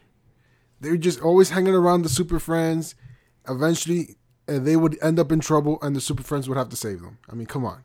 Honestly. Kind of shit. Do you need that shit all the time? Just causing more trouble and then getting in the way? No. You don't need that. So basically, you're saying that these non-superpowered people have actually the ability of super mooching. Correct, sir. So what you got there, Cap? Well, just to kind of bring out my first point, it's funny that you bring out Wendy, Marvin, and Wonder Dog. You always bring the worst examples of this stuff. But think of it this way. A superhero team is just meant as a team for justice, a team to fight crime. And who says you need to be an elitist and have powers? If you can be able to lend a hand and be able to fight crime, however you do it, whether it's with a batarang or whether it's with punching, like Wildcat, who I wouldn't necessarily put there, but still, I mean, the number one object of a team is to be able to fight justice, not just to have powers. It's not all about the powers. Ralph. Okay. So now I'm hearing that people that are fetishists that love to dress up in lycra suits should have the ability to go around beating up on people. Why not? Why not? What we got there, Ralph? Well, okay. Cap, if that is your real name. My real name is Beep. That's my name. All right. So you're saying the whole point is to be able to fight crime, right? Right. Well, I'm saying it should be done efficiently. With superpowers, it would take half the time that it would if you didn't have it. Look at the Flash. Come on. He could take out a whole... what was this? Damn it. Well, there was a Justice League where it's in the future. Oh, that's what it was. God damn it. This would be a reason why people without powers have bad memories. In Kingdom Come, the Flash patrols Central City tirelessly, and there's no crime. Right? Look at that. No crime, and he's doing it by himself because he has superpowers. He don't need no non-superpowered people hanging around, slowing him down. Efficient? Yes, sir. Back to you. All right. It's coked up superheroes make good superheroes. What you got there, guys? And I'm so glad you brought up that miniseries. What the heck are they doing out there? Oh, well, bottom line is that, or at least for me, you just brought up what's the name of the series? Kingdom Come. Yeah. Kingdom Come. It's a perfect example of people with superpowers letting the powers get to their head. If you don't have anybody on a team to be the kind of bring back some balance to them, to kind of say, you know what, you need to chill the fuck out, Superman, because your powers are getting a little bit too big to your to your head. Then you have something like Injustice going on if you don't have any humans as part of that team. Humans not only bring the ability, but they also balance out the roster so that people know that, you know what, we understand the viewpoint of the people we are defending. We're not just going on what we think, because we're superheroes and we don't know what it's like to be mortal. Yeah. Cap is whining because he has no powers. Your final statement there, Ralph. Well, you see, if they can't handle the fact that, these people have powers, they should just, go somewhere else. I mean, be happy that you live in a world where you can be protected by such superpowered beings. I mean, come on. I would prefer to live under the iron crushing thumb of a ballistic Superman than to go walk outside and risk getting mugged. I mean, come on. That'd be better, right? So your end point is kneel before Zod. That is correct, sir. Well, that was a disturbing debate. I think it won't take me any time to realize that one person had some basically good advice and the other person's going a little bit mental. Yes, Cap, we're going to have to call the crazy bin for you. What's funny is that I didn't even get to make my final point yet. And it's because you don't have to, because I've already won. Right. But just to make my final point, we were talking about the idea, why are non-superhero people supposed to be on teams? We're talking about people with extraordinary powers and fighting for each other. If this was like the Hall of Doom, fuck it, have whoever you want. But when you have superpower gods and when you have people with extraordinary abilities, you definitely need somebody with some humanity on that team to pull that team's mental state together. Otherwise, you're going to have a Zod, and Superman can become a Zod that quick. That's kind of what Lex Luthor was saying all along. Your boy, he's kind of saying, you know what stops Superman from taking over the universe and policing us like the Gestapo? Because he can. He could do it if he wanted to, but to have people on his side saying, you know what, you need to chill out. And especially if Superman respects him, like a Batman. Batman has no powers, but he respects him because of his intellect. Because of that, that's what he brings to the table. Superman respects Batman because Batman carries a kryptonite injection thing in his utility belt and he can kill him. But once again, that's intelligence. That's no superpower. That's resourcefulness. That's what he respects. It's also pretty useless because, really, in all honesty, if Superman's going to go one blast of heat vision, I don't care how much kryptonite Batman keeps in that belt, he's dead. Yeah, but all the Bat fans are going to say, which I'll say also, Batman's he's thought of every single scenario. Is kind of why the cartoon Doom, a.k.a. Tower of Babel, happened, because he has every scenario planned out. Not that Batman's invincible, but that he's got pretty much every scenario. Well, he has scenarios planned out to basically deal with the heroes by surprise. Yeah, but also he's got things going on. If this happens, I have this. How can you? He would not overlook Superman's heat vision. All right, this conversation is pointless. But who won? who won. Unfortunately, I'd have to say that your insanity worked against you there. Oh, come on. And I'll just give the win to Cap here on this one. Really? Yeah. You're going to give him a big head? Really? Only because his argument was a little bit more arguable, I suppose. But no, going back to what we were talking about, though, even after all that, it's not. I see the point of it. I mean, especially from a comic book reading point of view, as opposed to a reality point of view, is that this is so that the average person can feel like they're part of the group. I mean, we get that's why they're there, but kind of what Ralph was saying, which is also true, which is the other side. When you try and put it in a believable sense, then it just doesn't work. Yeah. I mean, yes, if you try and, like, for instance, if you try and have Christopher Nolan's Batman, not talking about like make a live action film of the Justice League like they are in the comics with Batman like he is in the comics. If you do a Christopher Nolan's Batman with the Justice League, he's truly useless. I mean, but I mean, he'd be great sitting in the Watchtower being the tactician. He'd be wonderful. I mean, like, saying you need to go here, you need to do this, Diana, pick up the slack, Flash, move fast. He'd be fantastic at that. But in a battle, really, I mean, by time he took down one criminal with these fantastic moves, Flash would have been done with 30 criminals, and it's just to this point, it's just like now you're just taking him down in a fancy way for what purpose? I agree, and mind you, I kind of wanted to do Ralph's side because in my head it reminds me of the conversations when you and I first started hanging out. Right. We talked about heroes do you want on your side, and why is there an Archer? Like you have Superman, you're fighting Darkseid, you have Superman, Wonder Woman, Batman, all these guys. What? See, oh no. Like what? I won. I was gonna say that having non-superpowered people in a superpowered team creates a lot of envy and a lot of competition amongst them. So they try to prove themselves that they are just as good as the superpowered team. There's envy amongst the superpower motherfuckers. They're going to be envious over each other because you've got a god, you've got somebody with a ring, you have the king of Atlantis, you've got all these people vying for who is the best power, who should be in the lead. There's tons of envy. Everybody's measuring their dicks in that fucking Hall of Justice. Not Wonder Woman. Well, shit, I don't need a dick. That's what makes me the leader. That's what Wonder Woman's going with that. No, but I mean, no, it is true. I mean, it's just there would be envy from the non-powered people, and that's where I think in the long run, if it was real life, I'm not saying that everybody would turn bad from their envy, but it just you would have to have like that one or two non-powered person that was really right to fit in, because otherwise you are just going to become jealous. I mean, you couldn't hang around people because, like I said. Or a perfect example, and I know you said you didn't remember it that clearly, but we were talking about one time and actually have it DVR'd. We have to watch it the next time we're at my place. It's when Morgan Le Fay has to turn all the superheroes into kids to fight her son, and they're all kids, and they have like childlike personalities by this point. So it's Superman, Green Lantern, which Green Lantern? John Stewart, Green Lantern, Wonder Woman, and Batman. Those are the four heroes that have been turned into like teenage versions of themselves or preteen versions of themselves. So at one point they're like, we've got to go stop Modred, and Superman flies off and looks behind him, and then you see Green Lantern zips off with his ring and looks behind him, and you see Diana zip off and look behind him, and you just see Batman running, and he's just like, it's not a race. But in all honesty, it's just like, yeah, you're kind of slow.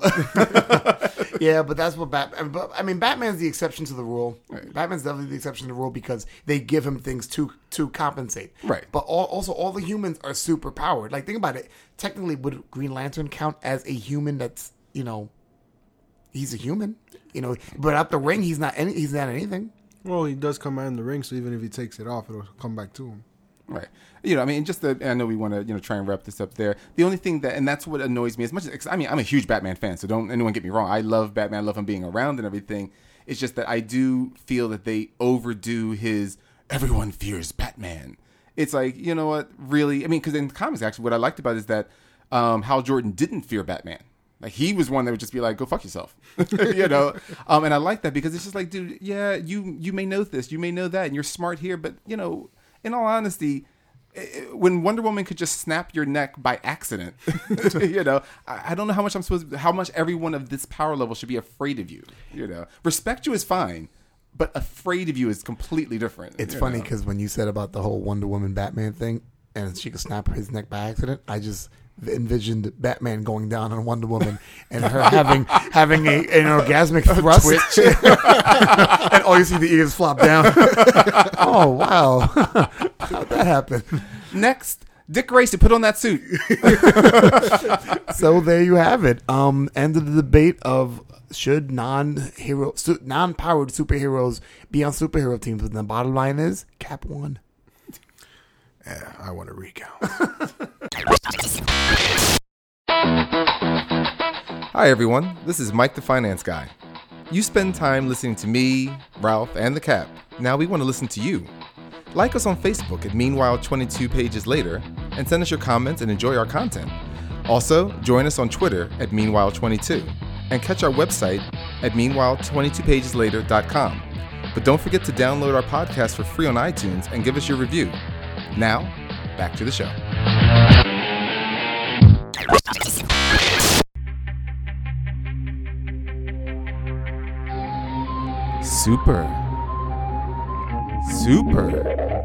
Super physics. Hey everybody, we are here. We are the smartest people in the world, and we are going to talk about some super physics. I failed physics. I failed physics in high school, just saying. Yeah, just letting you know, the people that write the comic books failed physics too, so that's okay. Oh, it's okay for both of you. I passed both physics, algebra base, and calculus. Oh, quit sucking your own dick. You might bite it off. I think he also was an expert in zombiometry. Oh, yes. I love that class. Zombiometry. I passed that one with a flying machete. So MFG, which is catching on nationwide. Okay, just to let you know, in the scientific community, MFG is not catching on. Okay, well, I think it is. But could you explain to everybody what are you talking about? I saw a scientist with a lab coat says, I am doing the MFG. He's critiquing everything? I think that was LSD. So for those who've never heard of the bit before, what is super physics? Super physics. We're just going to pick a topic or two. We're going to talk about and say, you know what? This goes on in the comics, and as comic book lovers, we just accept it. But then after a while, somewhere in a dark corner of a comic book shop, a gaggle of geeks will get together, and suddenly they're yelling about things like, well, that's not possible. Well, how do you think they did that? Well, that doesn't make any sense. Because we seem to forget that it is just a comic book and try and put the real world on top of it. So we're going to try and put the real world on top of some things right now. Yeah, props to Mike for calling a group of geeks a gaggle of geeks. Very good. I was like, wow, okay. He gave it couldn't be a pride of geeks. That just doesn't work. They're lions. That doesn't work. Never that. And a litter of geeks just sounded like we're not that messy. Flock of geese? A flock of geese. I like a gaggle. I like a gaggle because nobody uses gaggle. I mean, a gaggle exists, but nobody uses it. All right, so what are we going to talk about in super physics today, Mike? Well, we want to talk about that thing it wouldn't be an elephant in the room, but it would be a great big invisible jet in the air. Let's just talk about Wonder Woman's invisible plane. What is up with that? How in the world does this thing work? Well, apparently, it's the design of the jet, right? It uses reflective panels to sort of deflect the light as it's going through it, Mm-hmm. But apparently the front of the jet is made of a completely translucent material, right? So light just passes. That's why you see, Wonder Woman sitting in the cockpit, holding a see-through. Well, I don't think the world actually just sees Wonder Woman sitting down, flying above them. I think that's just us. I think that's just the readers and the viewers that see that. I don't know. So it kind of works like the Blackbird. I guess so. I mean, that's what we're here to discuss is just how in the world does this work? I mean, I know this is one of those things. There are certain things in the comic book world that the officials at the comic book houses have actually defined. I'm not saying it makes sense. Right. They've actually given definition to. And there's some things that we'll end up bringing up whenever we do the super physics things that really even the comic books haven't defined, and that'll just be even more fun just trying to figure it out. But this one, there actually is an explanation to what the plane is. It still doesn't explain how it does it, but there is actually an explanation for it in time. Do you have an explanation for why Wonder Woman has a plane when she can fucking fly? Yes, that was part of the explanation. Okay, but also don't forget, Wonder Woman couldn't always fly. Right. So originally she had a plane. The first appearance of the invisible plane was in Sensation Comics #1, January 1942, which I think was her I think that was her second appearance. Okay. And was the jet given to her by somebody, or did she build it herself? Or That I think she just kind of had a plane. Like, So- if you know what I'm saying. Like, in other words, I think they had to explain how she could leave the island. So I think they logically said, well, she would take a plane. so on Paradise Island, where everything is still sort of backwards, where you still shit in an outhouse and you ain't got no TV. I'm But sure they yeah, had a wonderful bidet. But yeah, they have advanced engines and cockpits and planes and all that shit. Right? They had cable, Sex in the City, the whole 9 yards. They ride Yeah, horses. it's like Wakanda. That's what I'm thinking. I'm like, this sounds like Wakanda, because Wakanda, they always portray it with these the people who inhabit Wakanda have like loincloths and like they're bare chested, but they have like super technology. So I'm wondering if Paradise Island works the same way. I mean, it's possible. I mean, again, like I said, in the original, she just had a plane, like and it was invisible. It was Hephaestus. He built it for her. Which you would at least think that, but I don't think it. Originally, it didn't have a by the gods kind of a thing, but at the same time, it wasn't purchased from like Boeing airplane either. Like I said, she just had it, and it was invisible. But now, at one point, I know that Athena would give it like. She would bolster its she would like pimp it out every now and then. Oh. So like at some point it could eventually fly over 2,000 miles per hour, and so as she levels up, then the plane gets better. Is what you're saying? Yeah, exactly. She buys attachments for the planes. Yeah. So congratulations, you've reached level 9. Now your plane can now reach Mach 6. It has peanuts. Yeah. It also used to like shoot out these rainbow rays so that she could like get into Paradise Island. I'm not quite sure why that would have to happen, but it did. Rainbow rays. Yep, that's a direct quote. Rainbow rays. I just want to go back to this whole imagine she had bought it from like Boeing and they were like delivering the plane. Could you imagine that conversation? Yeah, I want to order a jet that's invisible and where to deliver it. Okay, there's an island that's not on any map, but I trust me. If you fly there, you'll see it. And make sure that everyone in the crew is a woman, because if it's a guy, we're gonna have to kill him. Yeah, well, it's on the island that's not on the map. And also the island is invisible to mortal eyes. Yeah. So we'll just kind of tell you where to land. Good luck. Trust us. And we're not paying if it's scratched. P.S. Before you continue, when you said peanuts, I could see them in Paradise Island and go, peanuts, we don't want no peanuts. Oh, peanuts you added to the plane. Okay, gotcha. Continue with the plane from Lesbo Island. Go ahead. They don't need penises. They got strap-ons from the gods. All right. There we go. Goodness. You can only do that. Well, originally the plane was just that. It was a plane. It wasn't until the 1950s that it became a jet. Oh, so it was like a full-on plane. Yeah, it was like regular, like, just like a regular, biplane? yeah, just a regular biplane kind of a thing. Oh, my God. Actually, I don't know if it was ever that. I think it was always more like a B-52. Well, or is that a jet? I'm not a plane person. No, B-52 is definitely not a jet. Okay, so yeah, so it was much more. B-52 was a bomber. Yeah, so I mean, it would be like that. I'm not saying it was an actual B-52, but it wouldn't be a jet at that point. Right. It would just be considered a plane. Then it became a jet because she's more modern now. And I think by that point she had gotten rid of her grandma undies, that she used to wear. And then I think as her adventures went on, she started having interstellar battles. So then Aphrodite actually in this case instead of Athena, Aphrodite granted it faster than light capabilities. And I'm like, really? So she leveled. What level was that? Like 20? I don't know what the hell that was just called. Like, yeah, I prayed, I got it.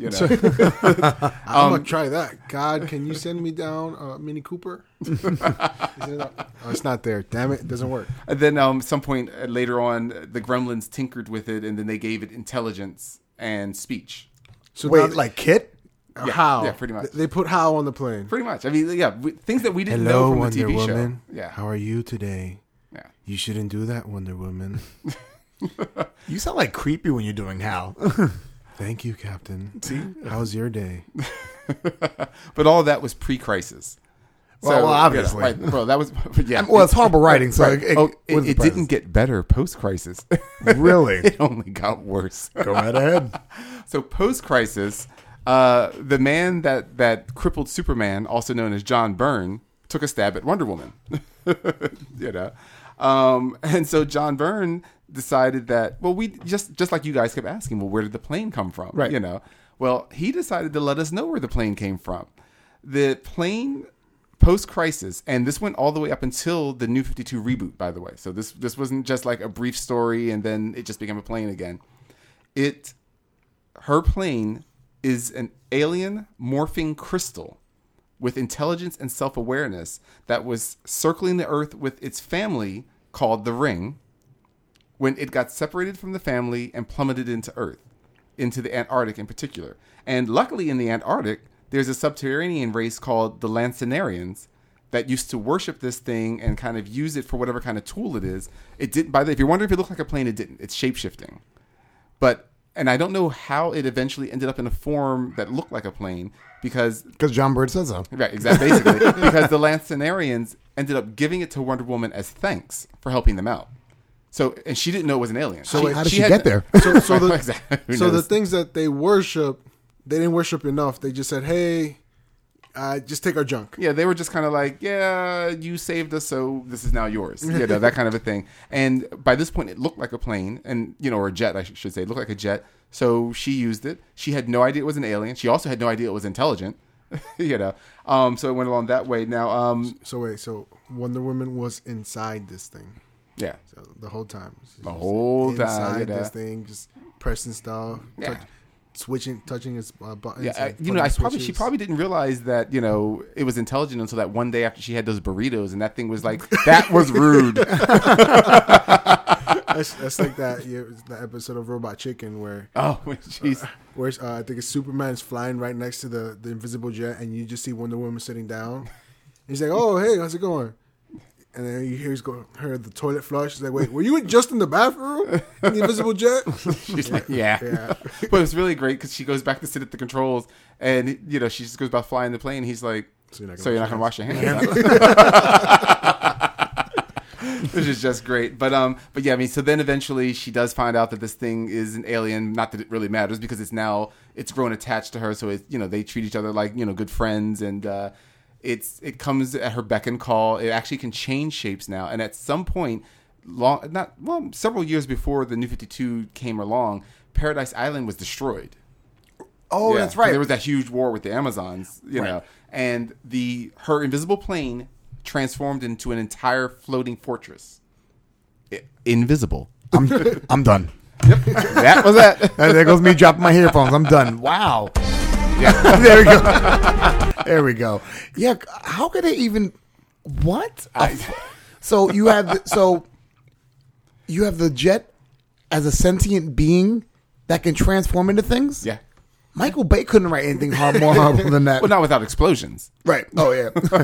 If it exploded, he would have been all over it. It's a fortress that explodes every now and again. Wow. So that was right before New 52.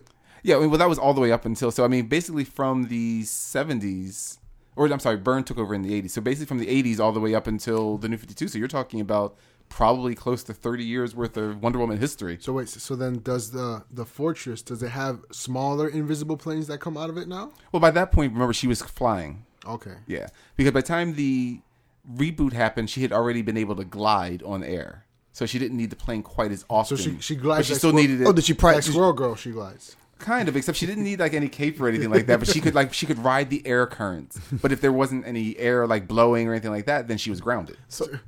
Wait. What? Yeah, Yes. yeah. So- Wonder Woman didn't go from not flying to flying. She went from not flying to gliding to flying. So she would be like this all the time. If she needed some wind, she'd just be like, "Superman, blow me!" You just. And he would go, "In a moment, I'm busy with Batman I hate you. on a mission on a mission. to get it done." Oh my god! I can't wait to drop that fucking iPad on the ground. But wow! I mean, I didn't realize they gradually brought us onto believing that she could fly. So Yeah. It was. She learned how to glide soon after. You remember she was depowered, right? Yes, I do. That was during that late '60s, early '70s time. They depowered Wonder Woman for really no good reason. I mean, I'm not really ever clear what their reason Wait, was. She has powers. Yeah, Wonder Woman. That's why she's a wonder. Eventually, she just became a spy for the government. She just had like a mock turtle, kind of like a, what do they used to call those? A turtleneck. Not a turtleneck. No, it's the name of crew neck. No, it wasn't crew neck. What was the name of those? V-neck. I know you're talking about. Like was a mandarin collar kind of a jacket. Yeah. I just can't think of what the jacket was called. But she used to wear that and just white pants and had white like Actually, she had sensible shoes for a while. She just had like white flats, and she used to go around. She learned karate and all these different things. She was just a spy, basically. Oh my God. And for several years, and they wondered why her sales were almost off. Yeah, but it wasn't until Gloria Steinem in the early 70s she just got in. She's like, you depowered the only powerful woman you had in comics, and she kind of shamed DC into giving her powers back. Good. Yeah. Good. Props to Gloria Steinem. Good Yeah. shit. Yeah. Yeah. Oh, That's I didn't her realize power. that she had some power in the comic book community. I mean, obviously, the Well, I whole think women's right she movement of the just 70s. shamed. Yeah, that was during the whole, now and stuff like that. But she kind of shamed everybody, and they gave her powers back and probably saved Wonder Woman in that point, But as far as the Invisible Jet, it's just funny. They didn't even try and give us any explanation of how it reflected light, post or pre-crisis. So, but like Ralph was saying, I mean, maybe it would have been some technology that's reflecting light. Who knows? But the fact that it was entirely invisible, so you kind of figure it couldn't be an internal thing. But the way we always saw it in the comic, it was invisible everywhere. Right. Like the handle was invisible, so it always begged the question of I didn't know how she flew it. Yeah. How did she guess where the wingspan was? Yeah. How did she ever find it when she parks it? Unless John Byrne created something where she could only, the way the sun reflects off of her iris, she only saw where the invisible plane was. Therefore, she knew where everything was because her eyes saw light differently. Oh God! He probably would have used her tiara, because that little star that was there or something like that. I could write horrible shit too. Oh, I know. My comic book comes out March 15th. Everybody, please pick it up. Actually, that's Gigi's birthday. That's not. So you're saying she's a comic character? No, she's my hero. She's your Wonder Woman. She is mine. All Does she mine. have an invisible plane? No, she invisibly drives me crazy. You just love that button. So I mean, I just remember during the during Super Friends, just loving the design of the invisible jet, but always wondered how that worked. So Yeah. And unfortunately, now we know. And now you'll never unknow. and now I'm okay with Wonder Woman just flying now. Yeah. it's one of those things I wonder if they'll even try and bring back her plane in the New 52. I hope not. Well, you saw they did it in a cartoon of Doom. Oh, that's right. That's right. They gave it a different spin that they basically took, I think, Superwoman's plane from the other universe. Oh, I didn't even realize that. I must have lost how that happened. Yeah, and then it was a jet that turned invisible. So I it might have to became rewatch that. Yeah, I sadly I don't remember that in Doom. Yeah. Because I can't figure why it would be in Doom. Like what? Was they were in another dimension in Doom? No, in Doom was when our favorite crime syndicate came over and Wait, Superwoman. that wasn't Doom, was it? Doom is Sorry, Tower of Babel. I'm sorry, not Doom. I'm sorry. Oh, that's why I was getting confused. I'm sorry. Okay. My bad. Yeah, Crisis okay. on Infinite Earths. Or No, they called it something else, but I know Crisis on Two Earths Thank or something you. like that. That made much more sense. I'm like, okay, I just don't no, remember. not this in Doom. Sorry, Okay. not Doom. I'm sorry, listeners. We have to apologize for the cap today. He is on apparently very slow mode. I haven't drank anything. That is the problem. I guess it's the DTs. but yeah, I just remember that they introduced the invisible jet there. So Right. they've already tried Right. I had forgotten that in that movie too. I actually enjoyed that movie. It wasn't that bad. the one Crisis. Yeah. yeah, that was fun. Crisis was pretty fun. Did you see Alright. that, bro? Yeah, that was good. Yeah, that was pretty especially when the Flash speeds up his heartbeat and makes it look like he died. Right. And then Batman comes, oh no, not again! Well, it would have been great if he was just like, oh, well, he's dead, but I don't want him to come back as a zombie, so he just shoots him in the head. No! Bump. So, do we have anything else to discuss in regards to superhero physics? Well, now we want to talk about how does Iceman of the X-Men do what he does so well, which is ice stuff. I was gonna say make snarky remarks and still end up on the team where he's useless, but okay. Please. And he is basically useless for such a powerful character, but that is a question. I mean, that's one where you don't get an explanation. I mean, he's a mutant, you know.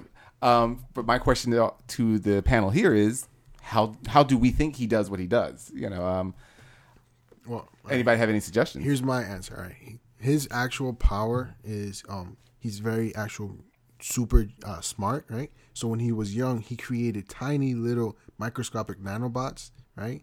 Oh my God. Allow him to control the moisture. So you're trying to tell me he invented really teeny tiny air conditioners? In short, no, he has no fucking clue. Like the one thing that's always got me, I mean, ever since a kid, when you kind of learn about temperature, I'm talking about like in your junior high probably is when you're kind of getting a little bit more into physics and chemistry classes here and there, is that I remember distinctly a teacher saying, because I forget how it came up, but we were talking about the fact that something felt cold or felt hot. And we were just like, well, we were talking about something, and I don't even know how we phrased it, but we were wrong as kids, talking. We were saying something along the line of, well, it's getting colder, or it's getting more cold about it, or something along that line, however we phrased it. And the teacher just went on and said, well, that's not how it works. You don't gain cold, you lose heat. Yep. So, well, if that's the case, then take away the idea of he's just a mutant and that's just the way it works. If he worked in the line of physics, he would have to be either absorbing or dispersing heat in order to create his cold. Right. Yeah. But you never hear anyone talk about this sudden burst of heat around him or anywhere else. So, like, my question is, where'd the heat go? Well, I already told you at the beginning, I failed physics, so that's all on you, Mike, because I'm like, I never understood it. Obviously, Well, that's where imagination kicks in there, Cap. Come on now. So that's the reason why he doesn't get, hypothermia or frostbite when he covers himself in ice, because all the heat goes into him. That's very possible, except for the fact that he becomes solid ice. Or maybe not at his core. Well, you can see straight through him. Huh? Can you? Yeah. Can you really? Yeah. Can you really? Really? I can see through you. You're so shallow. But he's not. But he's more like translucent than transparent, if anything.